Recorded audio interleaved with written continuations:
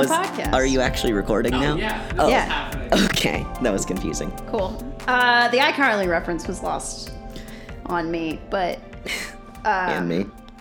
hi, welcome to If It's Gay We Play. Yes, hello. It's your number one internet source for being gay and playing video games. Yes, both of those things.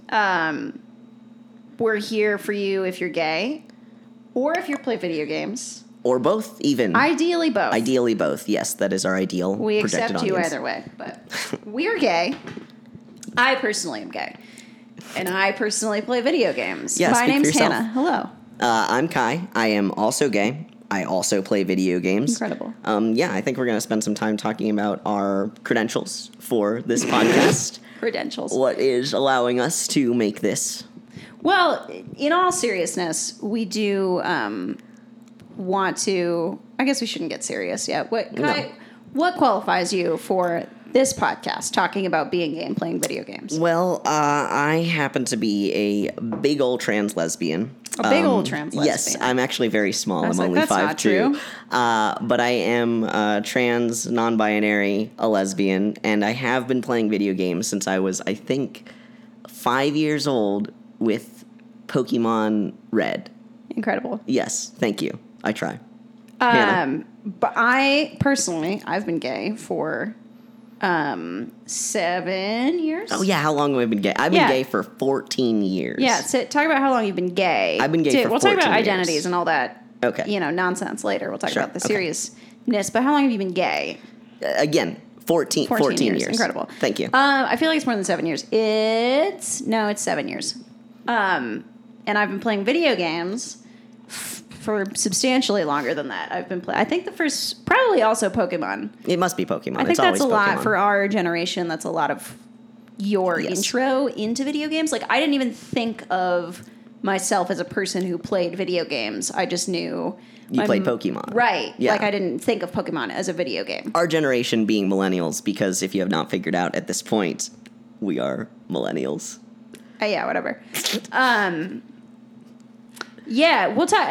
We can talk about that. But I personally would like to have. I don't know. Like, queer means a number of things to a number of people. Sure. Like, we say if it's gay, we play. But like, our identities are more accurately queer. Queer. Yeah. Gay is just a fun thing to say. Yeah, Makes a it's better a fun pun term. for the podcast, Yeah. and it's fun. It's just fun. It's just fun. You know, It's like fun, we like to flirty, have fun. yeah. It's fun. It's flirty. I identify personally. Gender identity is sort of in progress, but currently identify Beautiful. as a gender fluid, butch, lesbian woman.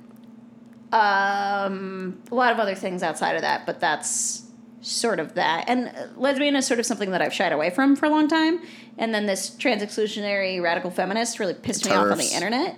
And then I decided to start identifying as a lesbian as a personal fuck you to that person. Oh, I've been taking credit for you identifying as a lesbian this whole time. That's on you, because I never told you that one single time. No, that's true. That's true. Identify as queer more sort of overarchingly than that. The specifics of my sexuality are complicated. I'm definitely on the asexual spectrum. Sure. I would say I identify as demisexual or gray asexual.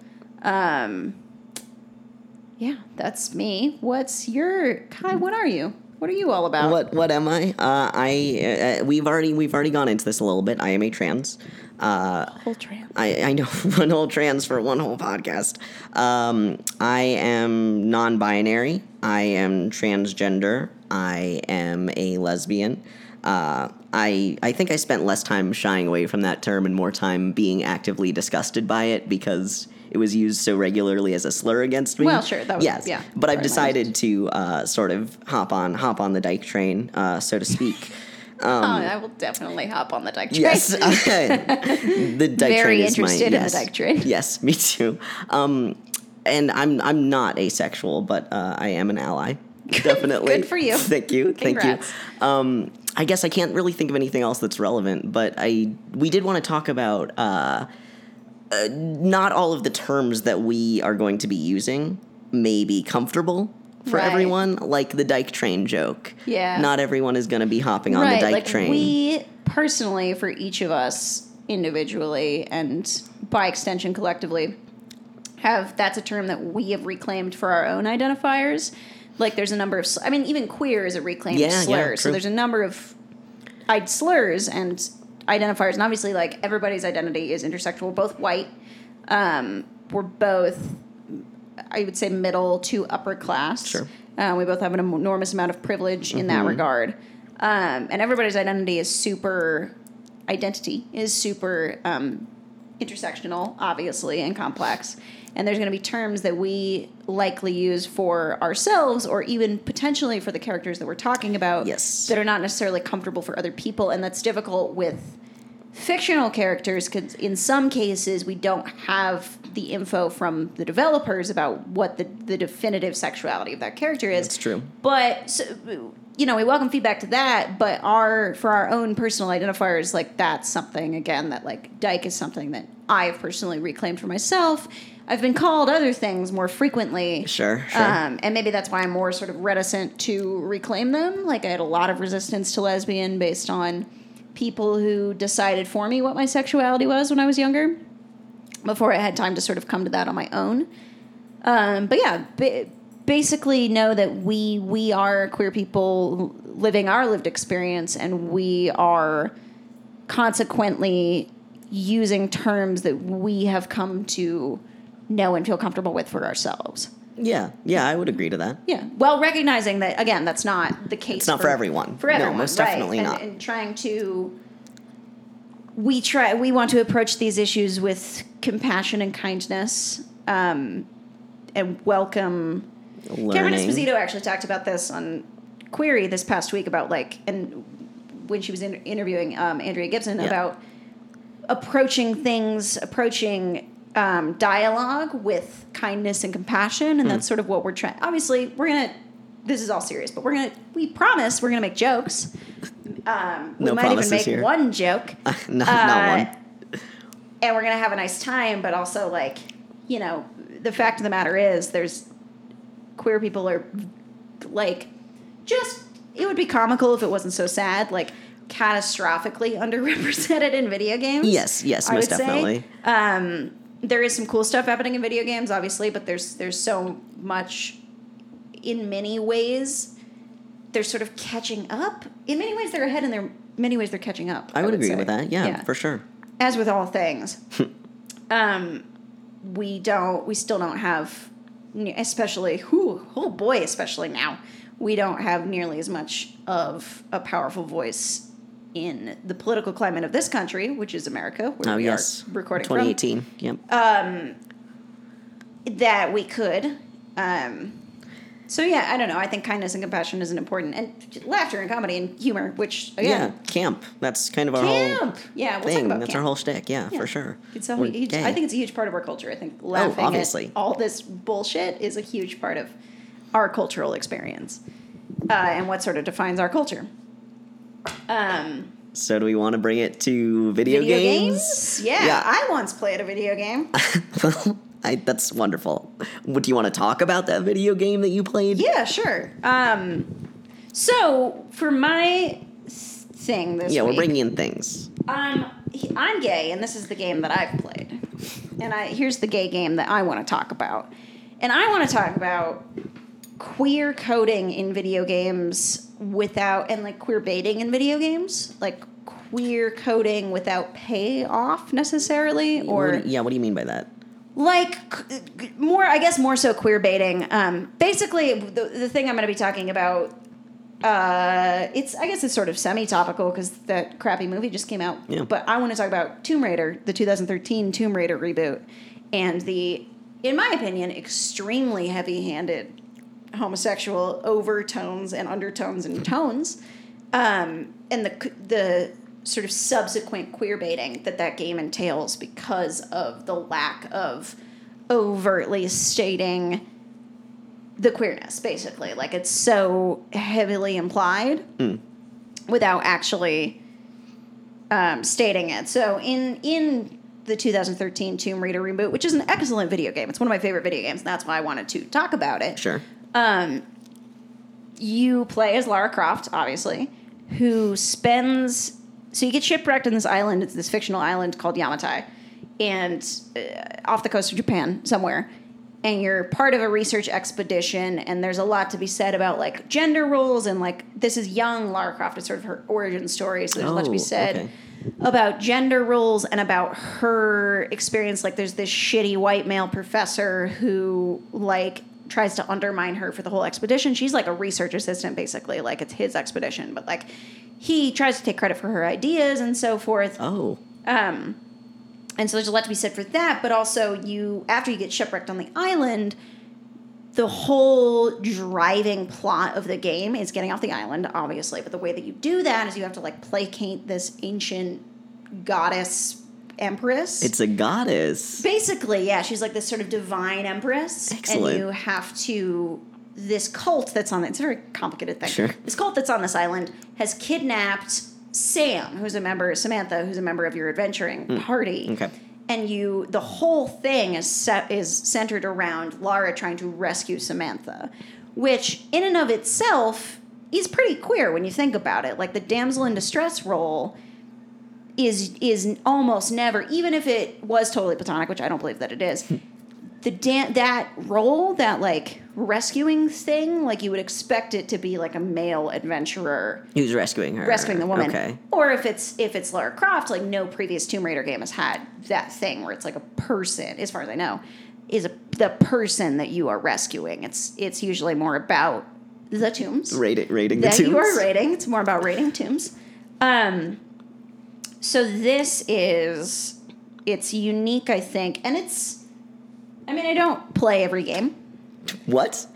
Amazing as that may be. I'm shocked. And, but I can't think of another game where the whole plot is you playing as a woman trying to rescue another woman in this sort of classic damsel in distress narrative. And there's a lot of like documents that you pick up and stuff where, for instance, in one, like Sam's like a photography student, and she talks about how she's filming Lara because like of how great she looks on camera. And stuff, right? And there's a lot of cutscenes where they're like holding hands, and Lara talks. It's just there's a lot of that. And then spoilers, but the game came out in 2013, so that was 5 years ago. You're fine. Yeah. You get to the end of the game and you rescue Sam from this cult, and it's like the final cutscene is you as Lara cradling Sam in your arms in this way. She like grabs your arm. It's very gay. Is there breathing? They do breathe, which, as we know, is the most lesbian act. Yes, hands also. Hands are very gay. Sure. Very yes, lesbian. They were holding hands. I mean, they were holding hands. Breathing is lesbian. Yes. Holding hands is lesbian. Yes. All of it, if you've ever held hands in your life, like it doesn't make you a lesbian, but that act itself you did a lesbian is a thing. lesbian. If you've ever act. breathed, again, many people sorry breathe to tell you and are not lesbians. Oh, glad to tell you. Actually, that's exciting. Yeah, it's very exciting. Yeah. Like you should be so lucky. Truly, many couldn't people we all? breathe and are not lesbians. Convenient. But it's still lesbian. I don't make the rules. No, you don't. I just work here. Listen, I want to hear about the end of this game. Yeah, so you are cradling Sam in your arms, and she's wearing this sort of like, because the cult's trying to sacrifice her so she can like become the new goddess. Oh, empress. cool! Becoming a goddess is like, also gay, right? And like placate that goddess so everybody can get off the island. This cult has been like it's like many shipwrecks have happened here. So this cult is all people that have been trapped on this island for a number of years, and they like kill all the women because they're trying to sacrifice them. Oh, you like Jesus. find that out. There's like bonus tombs and stuff, or not bonus tombs, but like there's like hidden tombs, like secret. There's tombs tombs to to raid. Interesting gendered. Yeah, so they like kill. Yeah, because they're gameplay. trying to placate this ancient empress. Whoa. And then so they have Sam in this like very like bridal looking, almost like white dress and like flower crown. And so one of the last shots of like the plot of the game is Lara cradling Sam in her big, strong, powerful arms and carrying her Like bridal style, like carrying bridal her? style carrying Well, her shoot. out of the thing. And that again, it is very heavy-handed to me. So I did a lot of research. I heard. An amount of research on this, just trying to see, because, like, I know I'm on the internet. Like, I look at fan art. I know that I'm not the only person on the world who looks at fan art. Who thinks this is very gay. Sure. Mm-hmm. And there's a lot to be said about it. There's this Paste article that seems to determine that they are just friends based on what one of the like lead writer of the game has said. I didn't really interpret it the same way, but one of the lead writer of the game did say at one point, there's part of me that would have loved to make Lara gay. I'm not sure the game's developer would be ready for it, but we've not spoken about it directly either. So that sort of falls into that, like, it's queer coding and it's queer baiting, and it feels more like queer baiting because Sam is not in the second game in the rebooted franchise at all, Rise of the Tomb Raider, which I think is an okay game. I played it. It was fine. It was a little repetitive, and frankly, I cared a lot less about it because I didn't have this very gay subplot. That's fair. To I would adhere too. to. Yeah. And yeah, there's a lot to be said on the internet about how Lara Croft is sort of this queer icon in a way, because when the Tomb Raider games came out, like, there was no other game like that. There was no other game that was you playing as a female adventurer, you could say. Yeah, I would say that. Playing as a woman in this adventure style game, this single player adventure style game. I don't really know. It's a platformer too, but I don't know all the terms. I try to know the terms, but I'm a woman, so I can't be a real gamer. That's true. And how she sort of became this queer icon, just sort of purely based on, I would go as far as to say that, like, most franchises, especially ones that came out in the 90s and early 2000s that were centered around a very strong female lead, in some way or another became queer icons. You think of Xena, which also was gay. But you think of, like, Buffy. Also gay. Well, there's Not gays Buffy and Buffy, herself, but Buffy herself is not gay. But you know what I mean? Like, I get what you're saying. Franchises. Yeah, they definitely did. That would make sense that video games would be similar. Right, like those pieces of media. And I think it's partially because, like, I read a opinion piece sort of about how Lara, and I don't, who knows, it was an opinion piece. It was from this year, though. It was actually from, like, a couple weeks ago. Very recent. About how Lara even became sort of an icon to queer male gamers who, at the time that the game came out, I guess there were studies, and I don't know if this is still true, there were studies that, like, overwhelmingly queer male gamers, if given a choice, would play as a female protagonist. And, like, I will always play as a female protagonist because I grew up, I think about, like, the new Star Wars franchise, and, like, if I had Rey as a little girl, and, like, as a young kid, like a little tomboy, like, I dressed as dumb fuck Anakin Skywalker for Halloween. Me too. Because that's what I had. Like, I didn't have the rat tail. Okay. Well, maybe I did. I totally had the rat tail. Had a clip-on rat tail. Oh, yes. Now that I think about it. But that's what we had because the prequels came out when we were young. Yeah. So that's what I had as a reference point to dress up as. And so now, any chance I get, like, I'll play as, like, the kick-ass woman. Like, I'll only play as FemShep. Like, I'll play totally as, like, FemShep all the way. Fem Inquisitor, Fem Warden, Fem Hawk. Lots of BioWare references. Lots of BioWare references here on this podcast. I do want to ask you about the iconography of the female protagonist with the gay men. Well, this piece is stating that basically I don't know if this is supported by the studies or that or anything or whatever, we're supported by anything. It makes some amount of sense that, like, queer men would identify better as a female character because there were no queer male characters to play as, and female characters would experience some, and I say female and male because it's the terminology the article used for, like, men and women characters, that women would experience more of the discrimination that gay men would experience in the world, or queer men would experience in the world, than a straight male protagonist, which was the overwhelming majority of protagonists in games. Interesting logic. For the longest time. And I think it makes some amount of sense. I don't know if I 100% agree, but that it would be potentially easier for a queer man to identify with somebody who, especially maybe like a femme queer man, to identify with somebody who like, is struggling against the world or who is in some capacity. Because when Tomb Raider came out, there weren't fucking any brown people in games. Like, there were no queer men in games. And there were barely any women as protagonists in games. Like, that's what made Tomb Raider stand out as a franchise. Sure. And then, of course, there were the boobs, which were a programming error. Triangles. Large. That's a fun fact. I can't remember. I didn't get a source for this, but I do know this is true. Okay. That the reason that happened is apparently a programming error. Yeah, you told me that a couple months ago. They say, at least. Then they decided to keep it for the bulk of the franchise up until the reboot. That it would be easier because, like, Lara Croft is, like, a woman in a male-dominated field struggling against this oppression. I don't know if that really came up in the older games. Full disclosure, I have not played any of the old Tomb Raider games. I tried to play the first Tomb Raider, when it came out on PlayStation, and I wasn't allowed to play any, like, even mildly violent video games, but my stepbrother was, and he like showed me. I don't know why we were children that were fascinated with death. I mean, I have theories, but they're not worth getting into. Sure.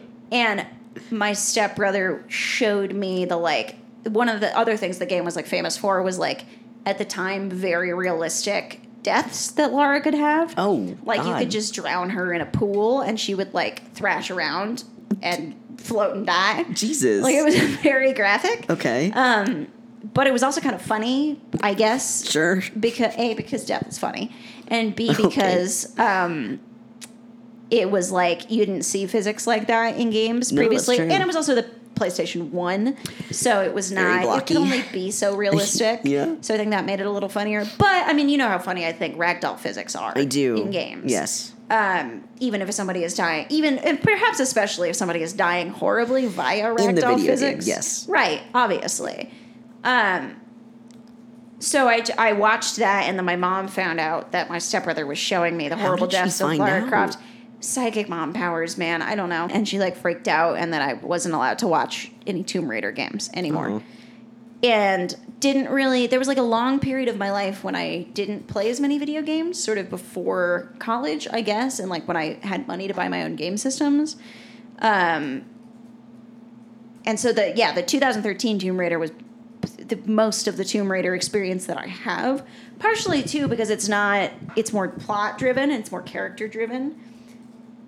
And that gets into, like, the new Lara, and even outside of the very heavy-handed, like, relationship between Sam and Lara, which, again, like, play the game as a queer person. Like, I can imagine, like, straight people will do fucking anything to justify there not being queer content. Oh, yeah, there. we talked about this, yeah. Right? Like, we watched the other day when we watched Carol. Oh, yeah. And we tried to as bet.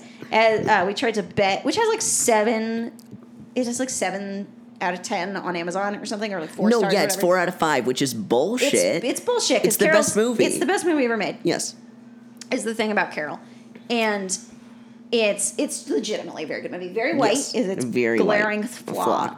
Other than that, genuinely phenomenal movie. Very but it has this rating, and I haven't read the reviews because I don't. No, I don't want to subject myself to that punishment. I mean, we can read them as, like, a joke later. Yeah.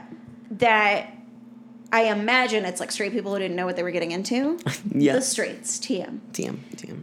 And there's, like, we were trying to bet how long into the movie Carol it would be before a straight person had to admit to themselves that this was a gay without knowing that it was a gay film homosexual film. Yes. Or, like, knowing but, like, really trying to die. Like, if you didn't know what you were getting into at all and you were a very straight person, how long into the movie Carol would you? And mind you, when we say straight person, we mean, like, straight with a capital S. We love straight people. We love them. One of them is our producer. We have one right here in the room with us, and he's great. He's great. But hi. Hello.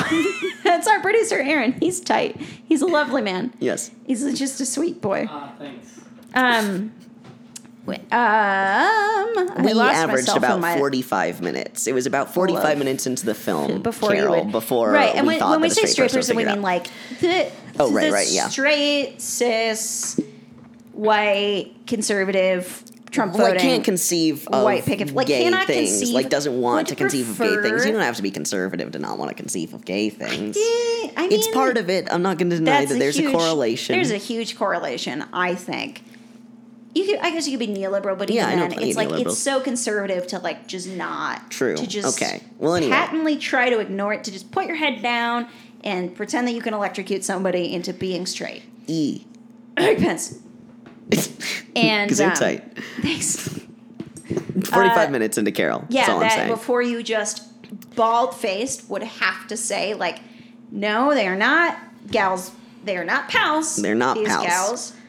They gonna fuck. Yeah. And I they mean, do. we knew from the offset. Well, we knew what the movie was about. But even if we I went hadn't, to see Carol by myself in theaters after you were dumped. mere months after being dumped from a long-term relationship. That is one of my favorite stories. In an entire theater filled with, I mean, who knows, but pretty happy-looking lesbian couples. They might have been all miserable and you just They might didn't have know. been miserable as fuck. Here's the thing. The first time I saw Carol was with you, I think in our living room. You cried. And I had to leave because I got so emotional and I had to step outside for a full 15 minutes Yeah, because you I were- just was trying. I was also because I was trying to get over some girl. Yeah. So Carol You were trying is. to. You were too gay I to was watch too gay the movie. to watch Carol. the movie Carol for 15 minutes of my life. Yeah, fuck. I think about it all the time. Yeah, we should watch it again tonight. We should stop this podcast. Immediately. And go watch Carol. Point Carol, being, 2015. what was the? Where did we start? Why did we start talking about Carol?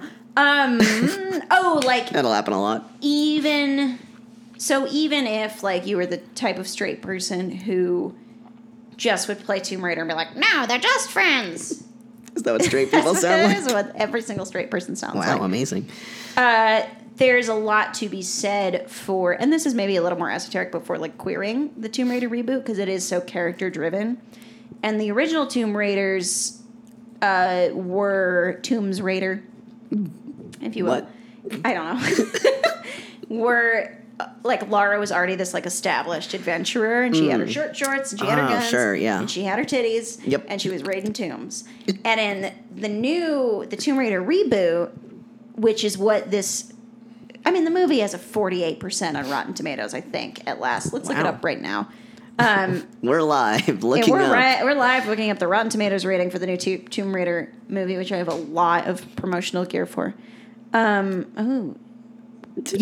up to 50%. Oh, so hey, 2 that's extra a percent. solid F. Looks like. But then it's got 4 point whatever. That's fine. And, It's fine. I think I'm going to enjoy it very much. Oh yeah, we're gonna go You see know how I it. feel about Lara Croft. But anyway, Yeah. that's what the new movie's based on, where she's all badass. Okay. And she starts in the rebooted games. The first one is an origin story for her. So it talks about, like, she's young. She's, like, 22. She's, like... She's 22? Yeah, she's young. She's young my as fuck. age? Yeah, she's straight That's out of... buck I think she's, wild. like, right out of undergrad, basically. God. Maybe out of grad school, but I think right out of undergrad. And she's on, like, her first expedition that she's like, tagged along with this guy who's this, like, TV archaeologist. And she's tagged along with him. TV archaeologist. He has, like, a show. There's a comic that comes with the definitive edition of the An game. archaeologist with a television show. I mean, we have like the Crocodile Hunter. Like, we have, like... That's true. You know, there's I'm television just- shows about everything. Guy. That's fair. That's fair. That was just I surprising. mean, as all. that's basically all the History Channel does, I'm pretty sure. But have you ever watched it? No. You can't know for sure then. But I'm on the internet. Okay. Well, continue. And it's an origin story for her where she's younger and there is a moment in the game where you, like, the first time you kill a guy, because you kill a motherfuckload of people in Yeah, I've this seen you game. play it. The first time you kill a guy, there's, like, a moment where she's like, oh, God, oh, I can't, I just killed somebody. And then, like, immediately goes and, like, snipes people in the 30 head. other guys. 30 people Jesus in the Christ. Because it's, for game mechanics, you can't, like, spend the whole game. That'd actually be a very interesting game, a game where you, like, had to build up the moral... Hardness. Yeah, you had to harden yourself to That'd be like just an indie killing game, I a bet. bunch of Because people. no developer Like, it with would- yeah, the I mean- stereotypes about games these days. With, Right. Like, you couldn't. Well, because obviously there's a learning curve for every game, but, like, a game where somehow the play reflects the fact that, like, you've never killed somebody before, and now you're killing a bunch of people. Well, welcome to our new segment where we invent really good ideas for Yeah. new games. It's cool. New Games Corner. New Games Corner. And now we're exiting New Games Corner. But there's a moment where she, like, has that. But anyway, that's beside the point. Point being. Okay. She's this... It's centered, rather than just around adventure, the whole game is centered around survival. And especially at the beginning, there's this thing where, like, you have to, like, wolves are about to attack you, and you have to, like, there's, like, a quick time event where you have to, like, shoot the wolves out of the air with your bow. Out of the air? Really sick because they're jumping So at you. tight. Flying wolves. Oh. And so it's very much focused on survival in this world that is set against her. She's already, the game tells you that she's a woman in this male-dominated field, and there's this shitty white male professor, or, like, dude, whatever, the guy with the TV show, who's trying to capitalize on her ideas and trying to steal her ideas, basically, like, trying to take credit for, like, Lara's the one who found Yamatai. Like, Lara's the one who got them there for this expedition, and he's trying to take credit for that. And then it also, again, spoilers, turns out that he, like, betrays you and sides with the cult and is, like, part of the reason Sam gets kidnapped. Shocking. So there's all that, but, like, this survival narrative, I think, is really salient for queer folks as well. Like, there's a lot to be said in that of Lara as an outsider in a field and a world that is set against her. Like, the people in this crew, and there's, like, some kick-ass ladies in this crew. There's, what is her name? It's the ship engineer lady. Anyway, there's at least 2 other kick-ass ladies in this crew. Tight.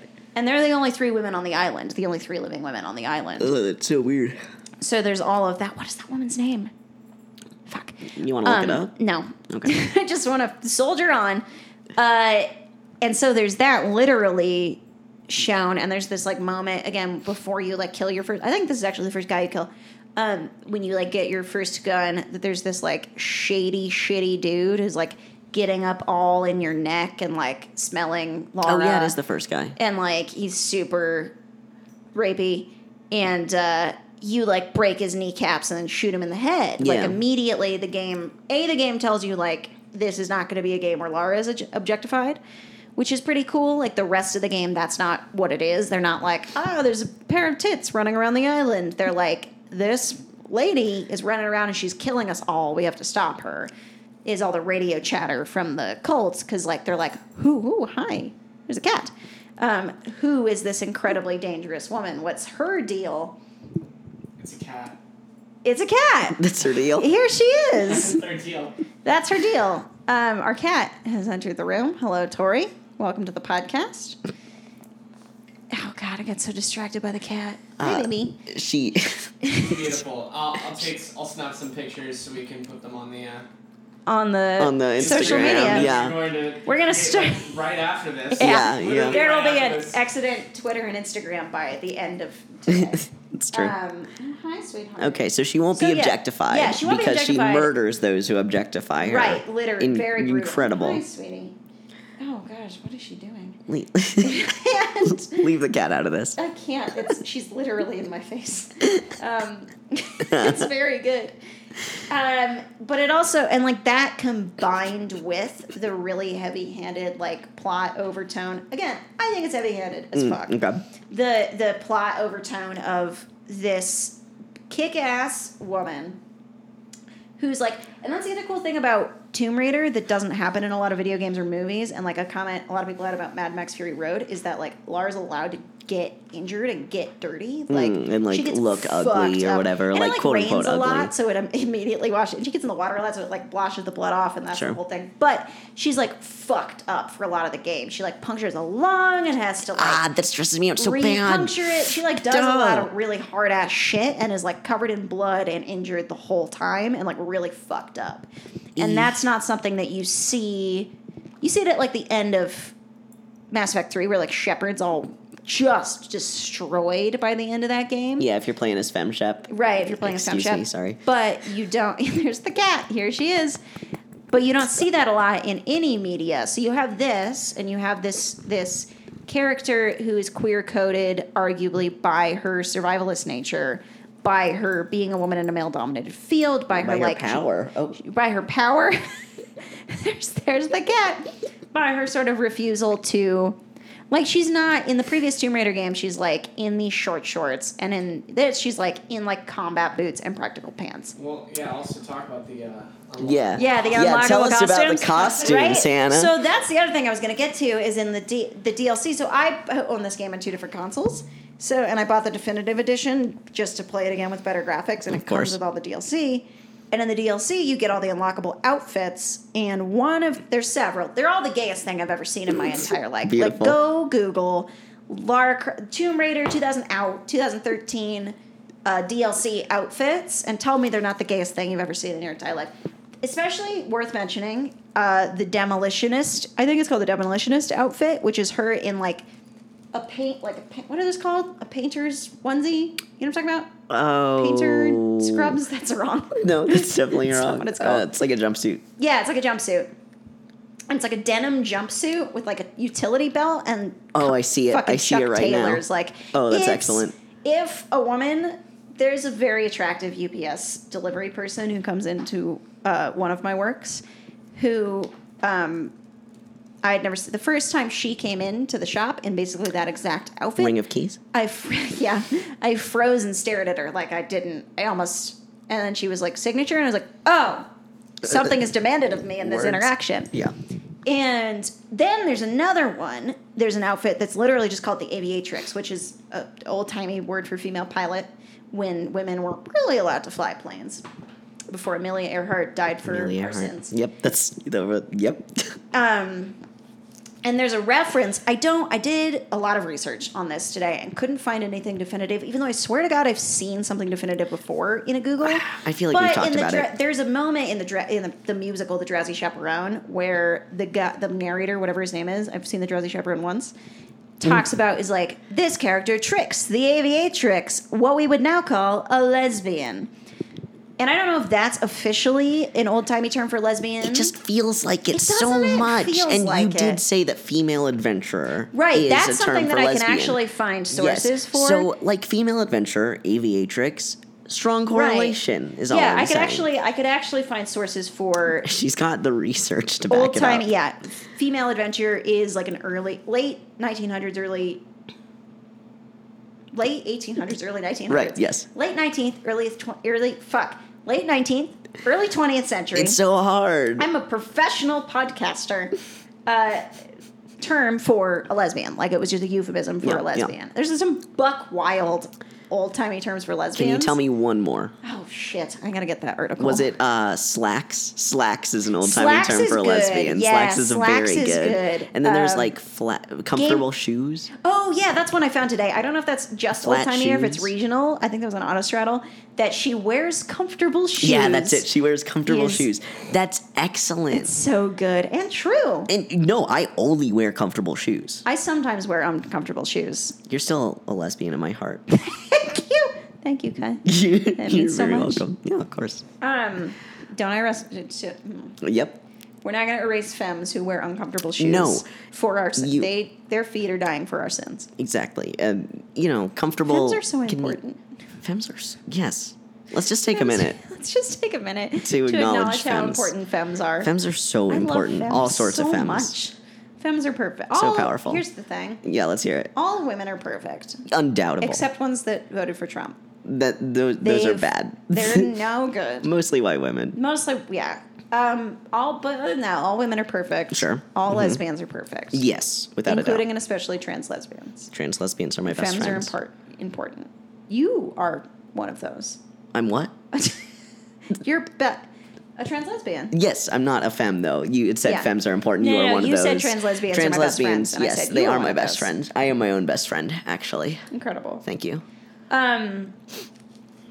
But yeah, so I could definitely find female adventure, and in the description for the Aviatrix outfit, it says she's dressed as a classic 30s adventurer. It doesn't say female adventurer. Okay. But it's just so... It's such a good in nod. combination with everything else, How it could you feels like not? it can't be unintentional. No.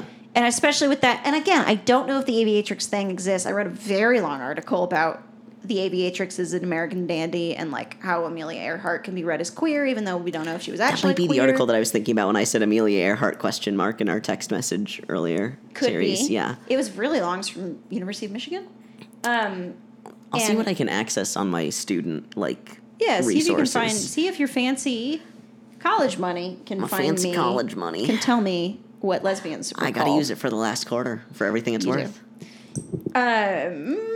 But yeah, so it's all of that in combination feels like it can't be unintentional, but that all ties back to the queer baiting aspect where the most that's ever been explicitly said about it is I would have loved to have made Lara gay, but I don't know if the studio's ready for it.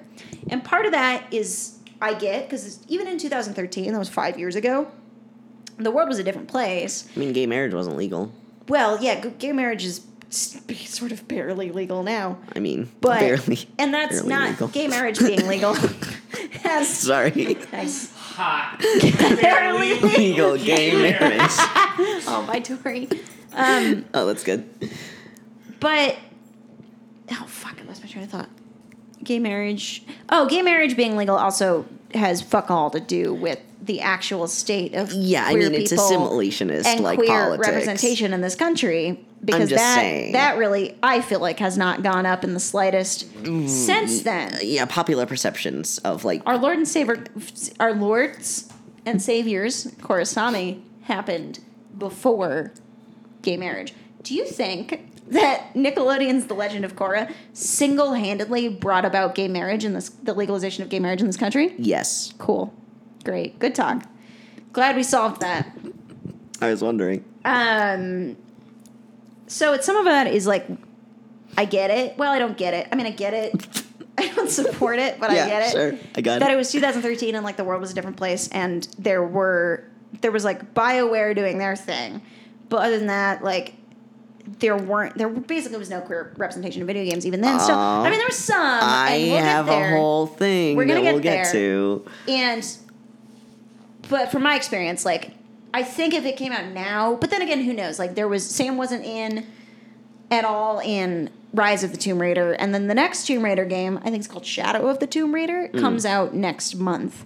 Ooh, we'll see. And we'll see. I doubt it very much. I doubt it too, but we'll partially see. Because, and I always think this is a flimsy excuse, but partially because they're trying to be all like, oh, Lara doesn't have any relationships. She doesn't have time for any relationships. So Lara is asexual representation, is what you're telling me. Well, basically, she's my very powerful wife.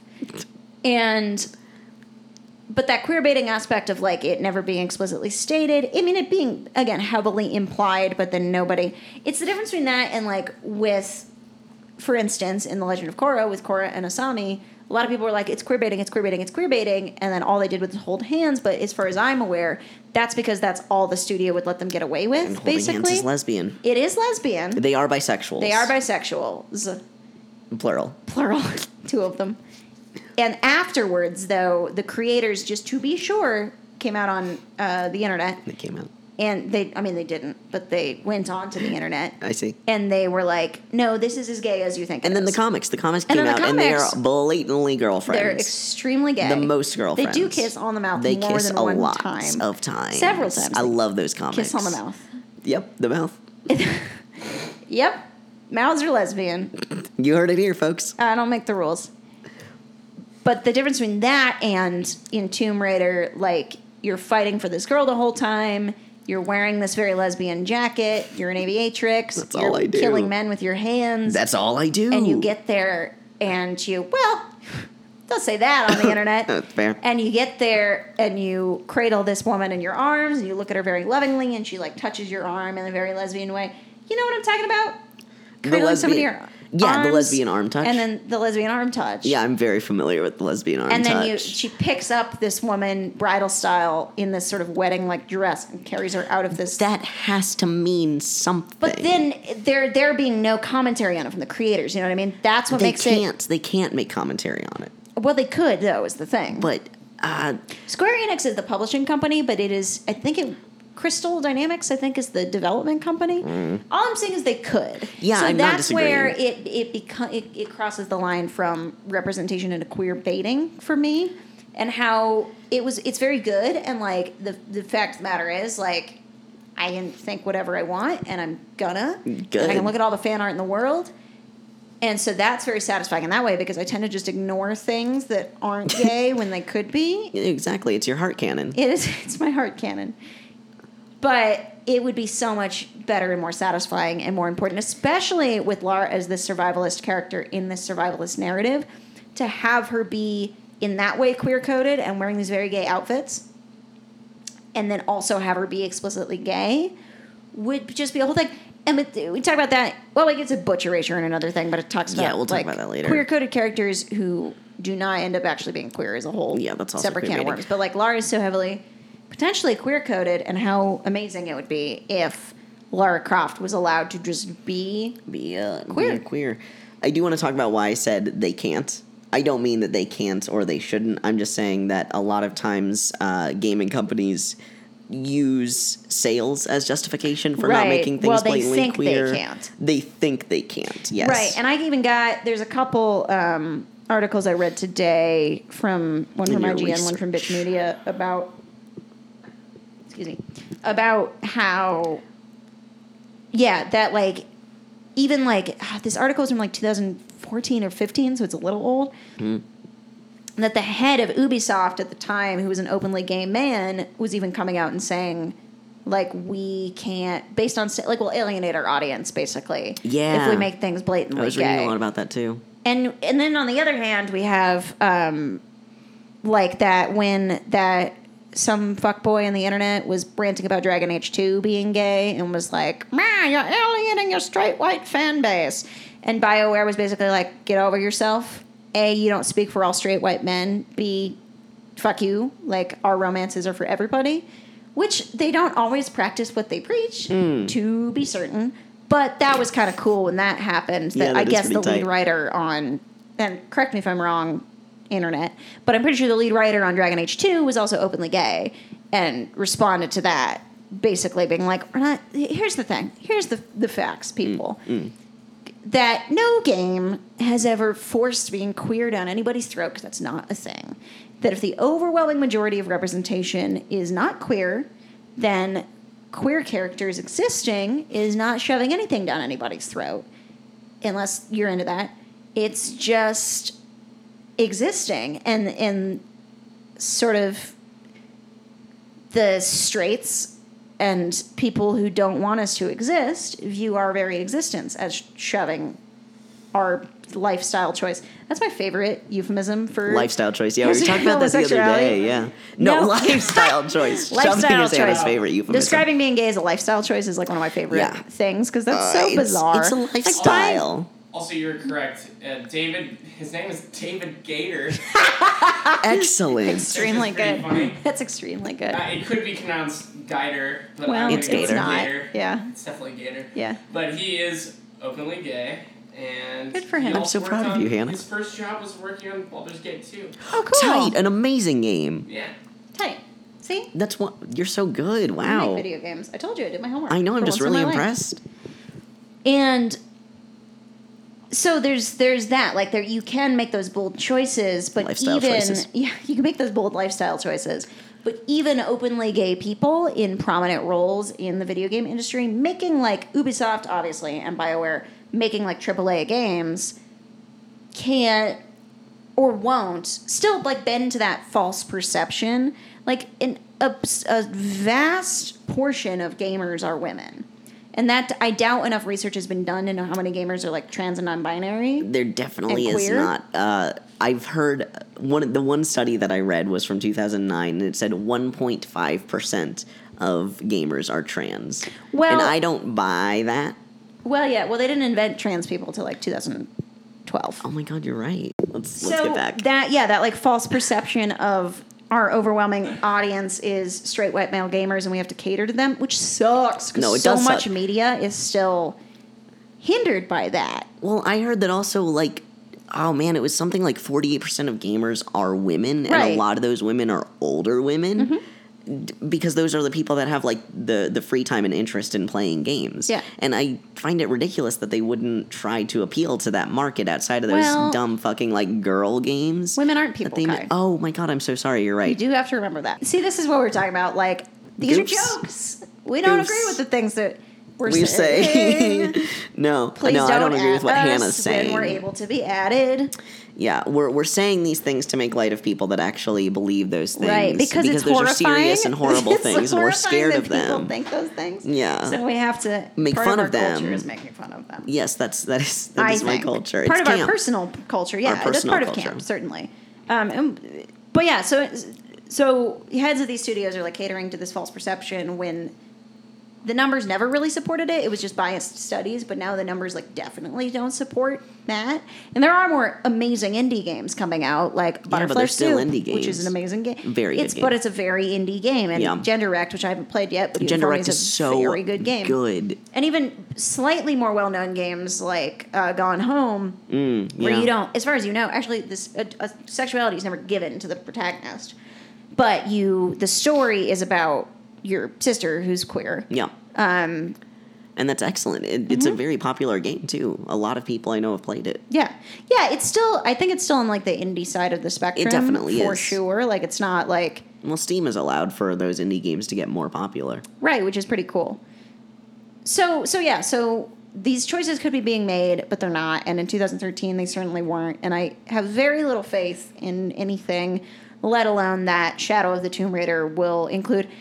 And it sucks, because for me, I think just because I played them so close together, even though they didn't come out close together, that I played Tomb Raider and was like, that's fucking amazing, and like immediately bought and played Rise of the Tomb Raider, because I'm always a little bit behind on games, usually, or I have been historically, because I just don't have time or money, or I haven't historically. And that it felt like purposeful in Rise of the Tomb Raider, that there was this really cool, and it also was just like cool character development for this relationship.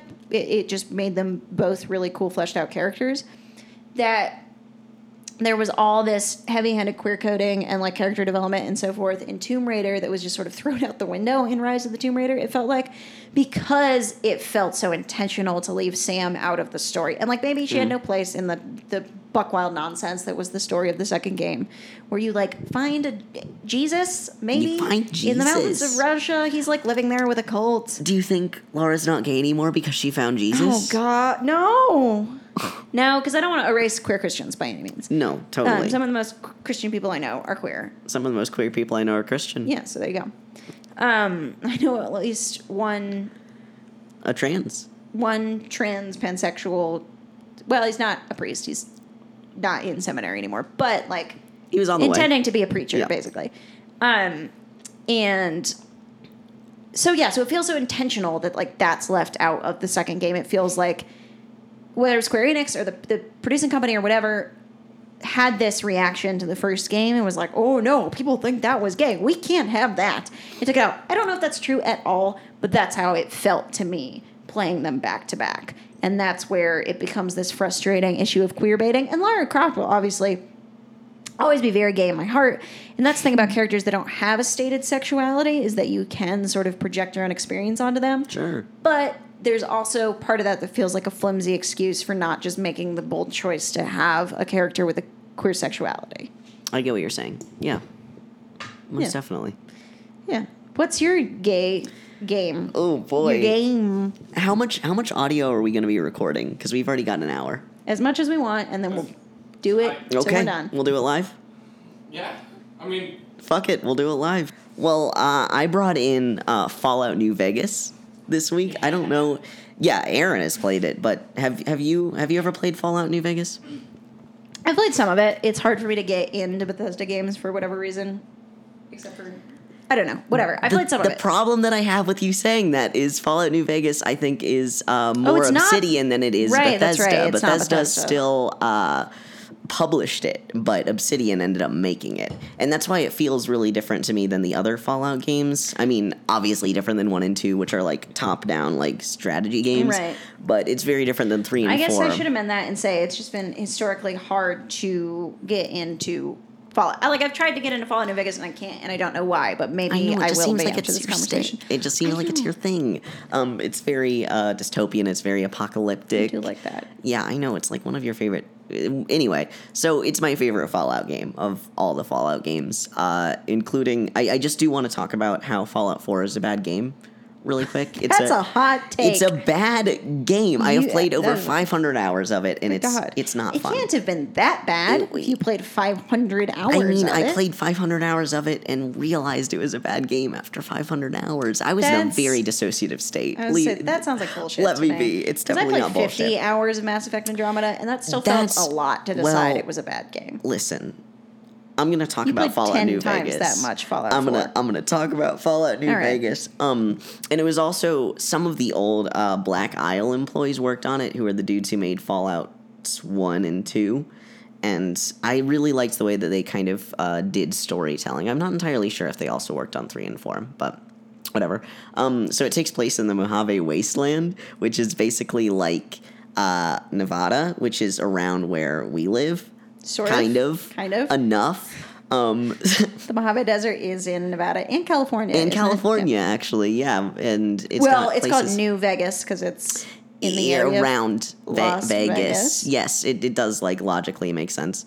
So you kind of gave a summary of the game, and I think it's a little bit harder to do that with New Vegas because there's like so much fucking stuff and so Tomb many Raider options. is like a linear plot that you follow, and Fallout New Vegas is more of a Fallout New Vegas is more of a like sandbox like role playing game, and also I think that Obsidian really tried to make it a little bit more like a first person shooter. Like a lot of the combat mechanics are more first person shootery than like in Fallout 3 and 4, which I really like. I don't know how much you like shooters, but that's it depends on the shooter. That's fair. Yeah, you played a lot of Destiny, didn't you?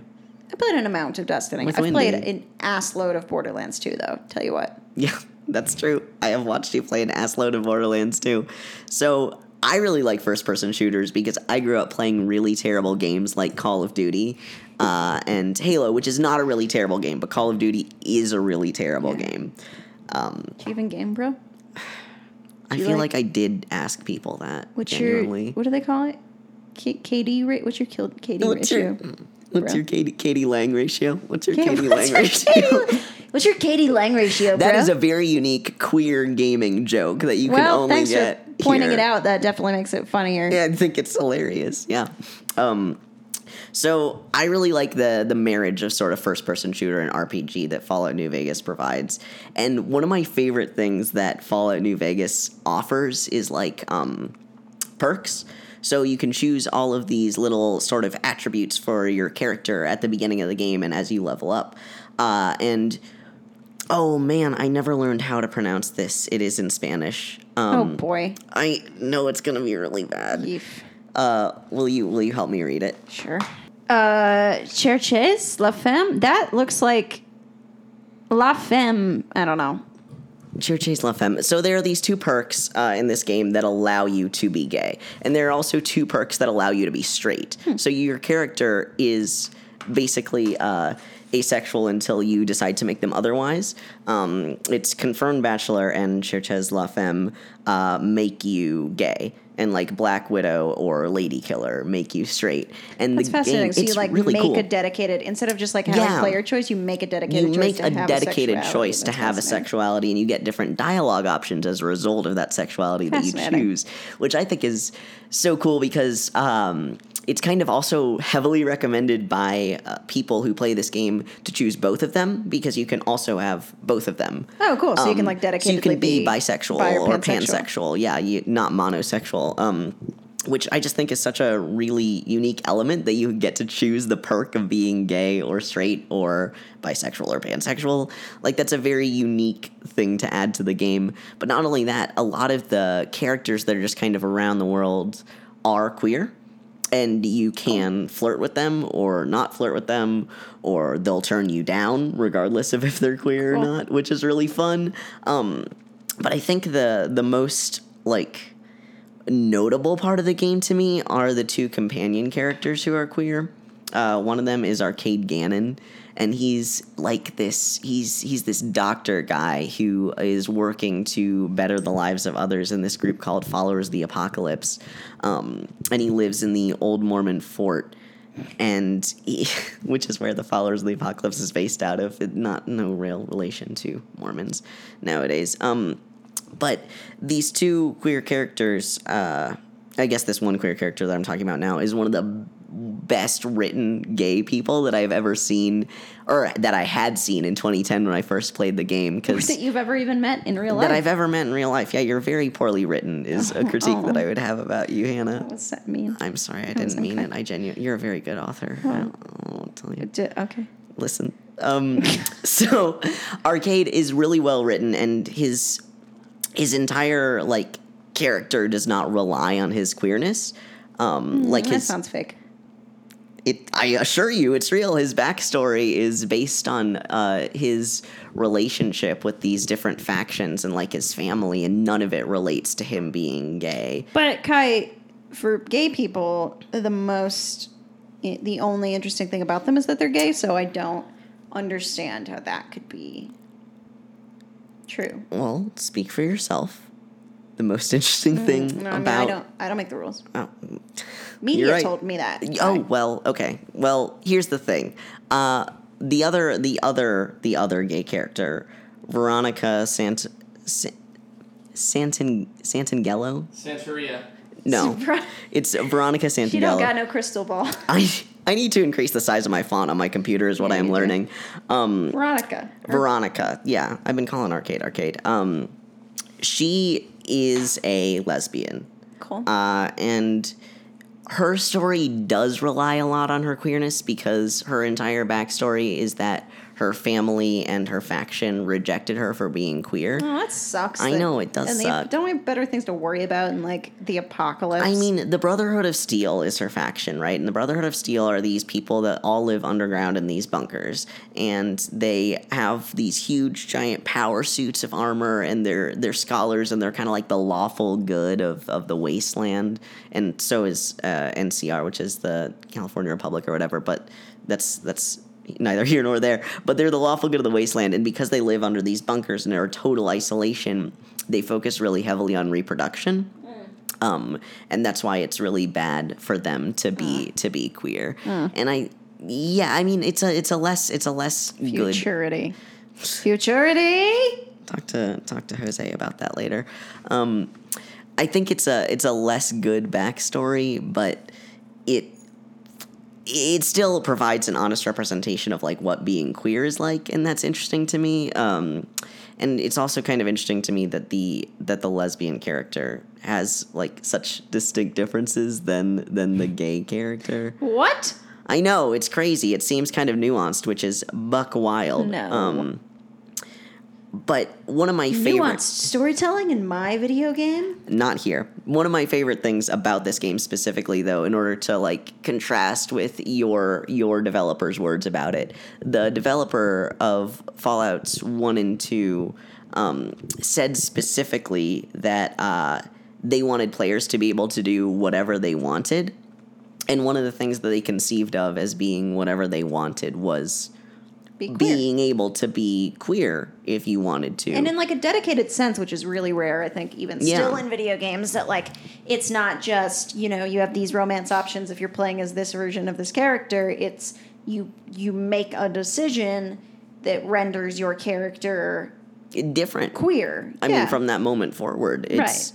That the game reacts to your chosen sexuality rather than your chosen sexuality sort of adapting to the game, I guess, if that makes sense. Like, I try to play any choice-based games as gay as I can, obviously. Naturally. Natch. But, yeah, I don't know. It's just different that, like, you get to actually state, like, nope, my character is a lesbian. Gay, yeah, and then the game reacts to that and like, builds itself, like, around that. Yeah, that is fascinating. Yeah, and I think that that's really... a unique form of representation, because I was kind of comparing it to other games that I had like grown up playing in developmental years, and the other ones that I was thinking about were Fable and The Sims. Did you ever play The Sims? Oh yeah, I played the shit out of The Sims. Okay. By which I mean I would make families, build a house, realize the game was really boring, and then drown my family in a swimming pool. And I was really scared of people like you when I was growing up playing The Sims. Most Sims players is people like me. And I'm really scared of most Sims players, I think is what we're getting down. I don't make the rules. Okay. So I used to always make gay Sims. I used to make two lady Sims. I'd make them kiss. I'd watch. Two dude Sims, also make them kiss, and I would also watch. Like that was my gay representation in video games. And then Fable, there's all these non-player characters who have like one or two things about them, like character traits, and one of those things is often their sexual orientation, and then the other one is how wealthy they are. So it's this really odd intersections of privilege. Yeah, it's this really odd sort of way of setting sexuality for. I'm very gay, and I have no money. Yeah, there are characters in Fable like that, but there's also like just like me. Basically, just like you could be a Fable NPC. Sweet. Who knows? That's all I've ever wanted. Well, those were basically the two other games that I was playing in that time period that had gay representation, other than people calling me a faggot on Call of Duty. Well, yeah. So ain't that the way? that was the way. I just always thought that was a much more fleshed out representation of queer characters than the other games that I had been given, Sure. where it's just kind of incidental. Totally. Well, and there's a lot to be said for incidental queerness. Yeah. That the queerness, like an example, and this was sort of in one of the articles I was reading in my research today, but an example is like, in Borderlands 2, for instance, Sir Hammerlock has a boyfriend. There's like a quest where you have to like get and that's something incidental, from and his boyfriend I agree who's been that eaten that's by a good. monster. That he's gay, and that game doesn't necessarily shy away from that, but it's also incidental to his character. He's not like a overly flamboyant camp gay man, and that's not his whole character or plot. I mean, he doesn't have much of a plot, but that's not like his whole deal. But like, also incidentally, he has a boyfriend. It's just like dropped into conversation in a very casual way. Yeah. Which again never happens in games. It's always like, and this character is gay. Yeah, and it's this big you're like, reveal, and it's like supposed to "What?" change. Yeah. I guess both of those Victorian are very and important. Inquisition. I think, especially Inquisition. Both those are very important. Like Fable, not only do the gay characters just happen to be gay, the straight characters just happen to be straight, and that's just one of 3 things about them that exists in that game. Well, sure. But I think for me, it was so influential, like that Fallout New Vegas had such well-written queer characters because I wasn't ingesting a lot of media at that time or really anything that had gay representation. Okay. And I think that like well-written gay representation allows us to conceive of being gay. Totally. Just in a way, like totally. At all. Because at that period in my life, I think that this was like, I was out at that time, but I didn't really know what that meant because my only representations of queer people were in porn. Yeah. Like I only saw like lesbians in thing porn. We could talk about and the effect that porn I bet has negative. had on the development of the sex lives of young queer people. Bad effects. I at that point in time was avoiding lesbian porn like the plague because I was so afraid that I might find it hot because I might be gay. That's fucking hilarious. And then the first time I watched lesbian porn, I was like, oh, yeah, okay. I mean, but the thing about the lesbian porn that I saw at that time, no longer, it was made for straight right, men. Yeah, the straight. So I was seeing lesbians through that lens, and the only other, like, I grew up white and middle class and with very neoliberal parents, so the only other gay people that I was seeing were older gay men. Like, my parents didn't have any queer female friends, and these older gay men were definitely like role models, but I saw them like maybe once in my life, and then that was it. And that was the only time that I actually saw a real live gay person. And the media that we expose our kids to does not contain gay people because that's seen as sexuality, and sexuality is seen as bad. Yeah, queer. Well, there's kids. All sorts of romance in kids' media, you're right. Media, but all over the place. There's the prince and princess narrative, and the romance narrative is so shoved down the throat. But queer sexuality is automatically painted as perverse and automatically painted and as sexual. Somehow more sexual than than heterosexual. Anything else than heterosexual sexuality. Yeah, and so you can't represent that because it's automatically hypersexual to have it be queer at all, even if it's incredibly chaste. And that's, Yeah, so I mean, I guess my point with talking about Fallout New Vegas was less about the like shift in representation and like how different it was, because it wasn't that different because there have been a lot of other games that have well-written queer characters. It really influenced me a lot personally because it was the first time that I had seen a gay person that had like that was dimensions, that had different dimensions. Thank you for seeing what I was doing with my hands. that's even, I think, still unique in games to Yes. have still, queer representation in video games has come a way, but it hasn't really come that far, I don't think. In many ways it has, in many ways it hasn't. But to have a game where you make a dedicated choice about your character's sexuality and that influences the game, like you are now, it's not just that you're playing as, Shepard, and Shepard is you're femme Shep and you're romancing Liara, but like Shepard's sexuality is never addressed. Yeah. It's that you are playing as a gay person. Like, the game knows and tells you your character is gay, you are playing as a gay person. Like, that's really unique, I think, still in video games. And I'm glad that you talked a little bit about, like, your experience playing that. And that's something that I didn't really talk about. Like, I played Tomb Raider as an adult. But even then, like, it's like when obviously I watched The Force Awakens as an adult. But, like, I cried watching that movie because I thought about young women, like young girls and young queer people and whatever, having this incredibly strong, arguably queer-coded, but that's a whole other conversation. Sure. Just kick-ass, my very powerful wife, Rey, as a role model, and, like, playing this Tomb Raider and playing this Lara and playing this really queer-coded storyline, how even if it was never made explicit, like, my experience of playing that, like, if it was so well developed and fleshed out, like, I was so invested in that. Like, obviously I was invested in it because I was like, holy shit, I'm still in that phase, and it's still the world that we live in, that every time I encounter a gay storyline in anything, it's like I can't believe what I'm seeing. It's like, is this, you can just be gay, I mean, and you it's remember okay? Korosami when it was happening, it was like... Oh, yeah. I spent... shocking and I unbelievable. spend, like, most of my waking minutes thinking about the fact that Korosami is canon. Yeah. When I'm sad, this is not a joke, when I'm sad, I just reread the Legend of Korra Turf Wars comics, mostly part 1, where they kiss on the mouth a whole bunch. Yeah. And... because I'm still in disbelief that something can be that blatant. And so while it's disappointing, obviously, that Tomb Raider didn't have the sort of...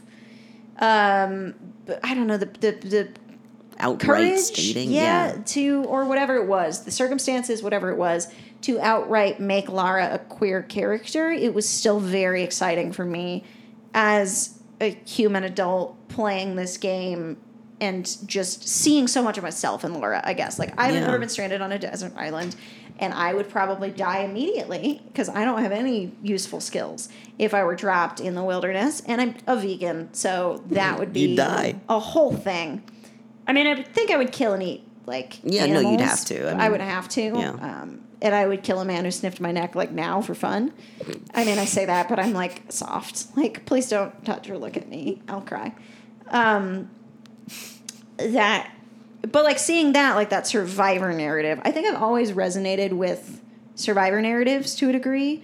And I've always resonated with, like, the single, strong woman, like, fighting against this whole world that's pitted against her. I mean, you are a survivor. You have your own survivor narrative. Well, thanks, bud. I guess that is true, and I need to give more credence to that. Like, I've survived a lot of fuck ton. absolute traumatic bullshit in my life, and so watching that character, like, go through this traumatic bullshit and in pursuit of this queer romance was a unique experience to me, and I want more of that. Obviously, like, I wanted more from it. And we want more going forward, and, like, the world doesn't change unless we try to change it. And, like, we're not here making video games, but, like... Yeah, when I was doing research into Fallout New Vegas today, because I also did research, I was looking at some message boards about who all you could fuck in the game, because that's vital information. Mm-hmm. And, you know, because I played this, I've played this for a very long time, and for, like, over the course of very many years, I keep going back to it, but I don't remember who all you can have sex with, because I gotta tell you, I'm not playing my Fallout games to bone. What? Yeah. What are you even doing? Shocking. But you can have sex with a robot named Fisto. Cool. Oh, Jesus. Which I do want to talk about really quickly. Okay.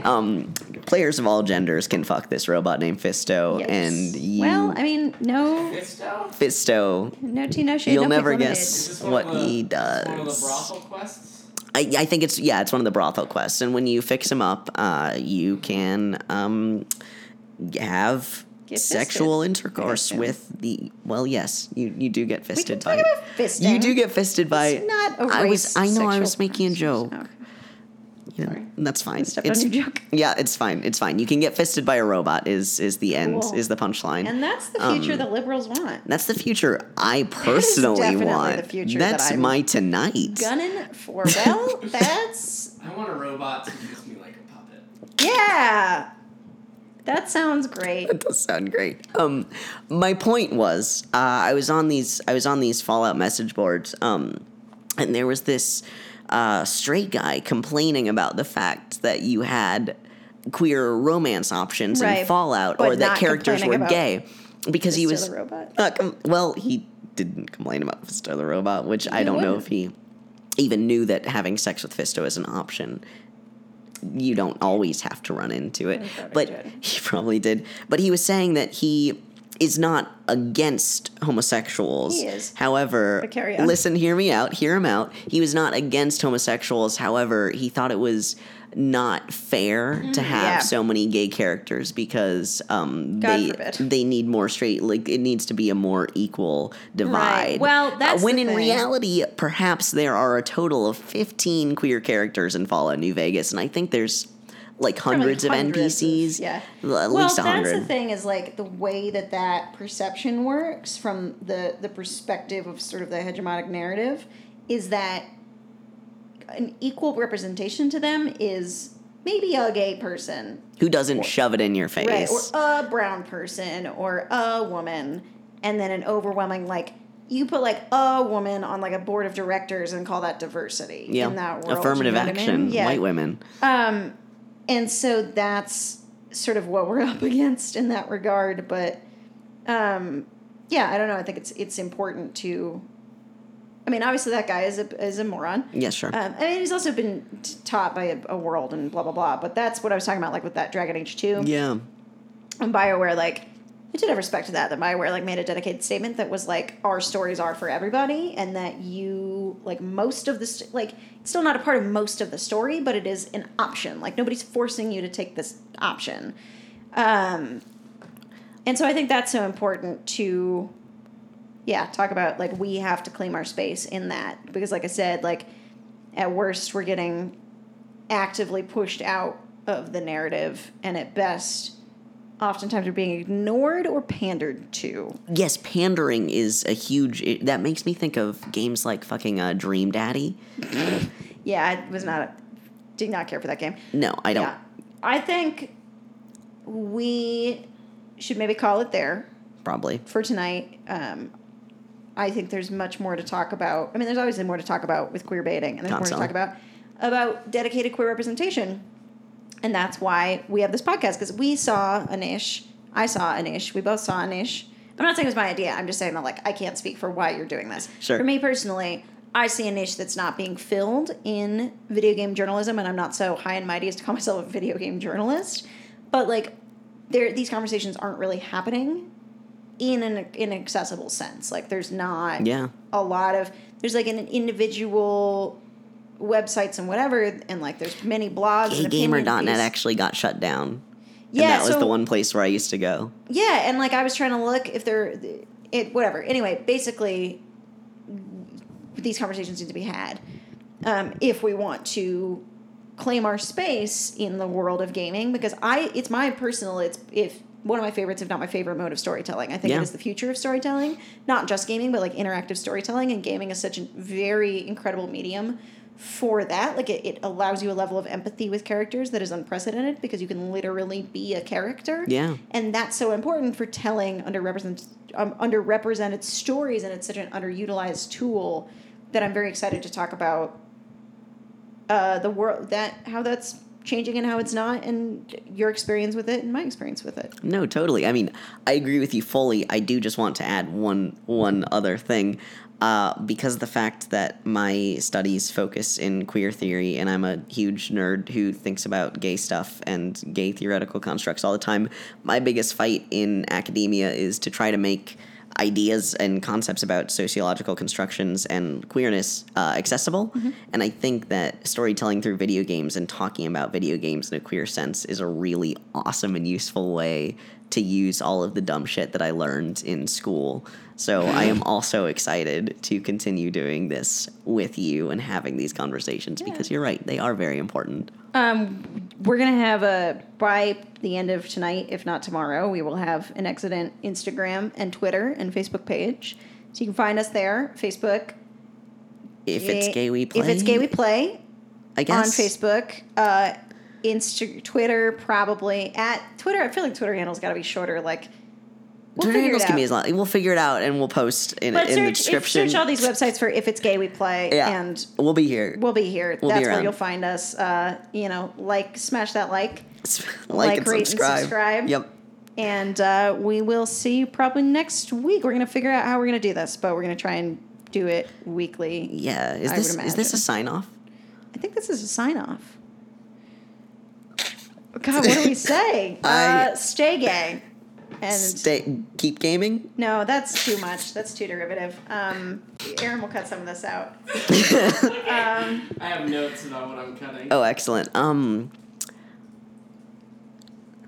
Keep being gay. Keep playing games. That's. Oh man, that's pretty good. That'll go. Yeah, that'll do. Keep playing gay. Keep being gay. Keep playing gay. Keep being games. Keep playing gay. Keep being games. I actually like it. I like that too. Yep. Okay. Keep playing gay. Keep being games. Yep. Have a good night. Goodbye. Goodbye. Bye.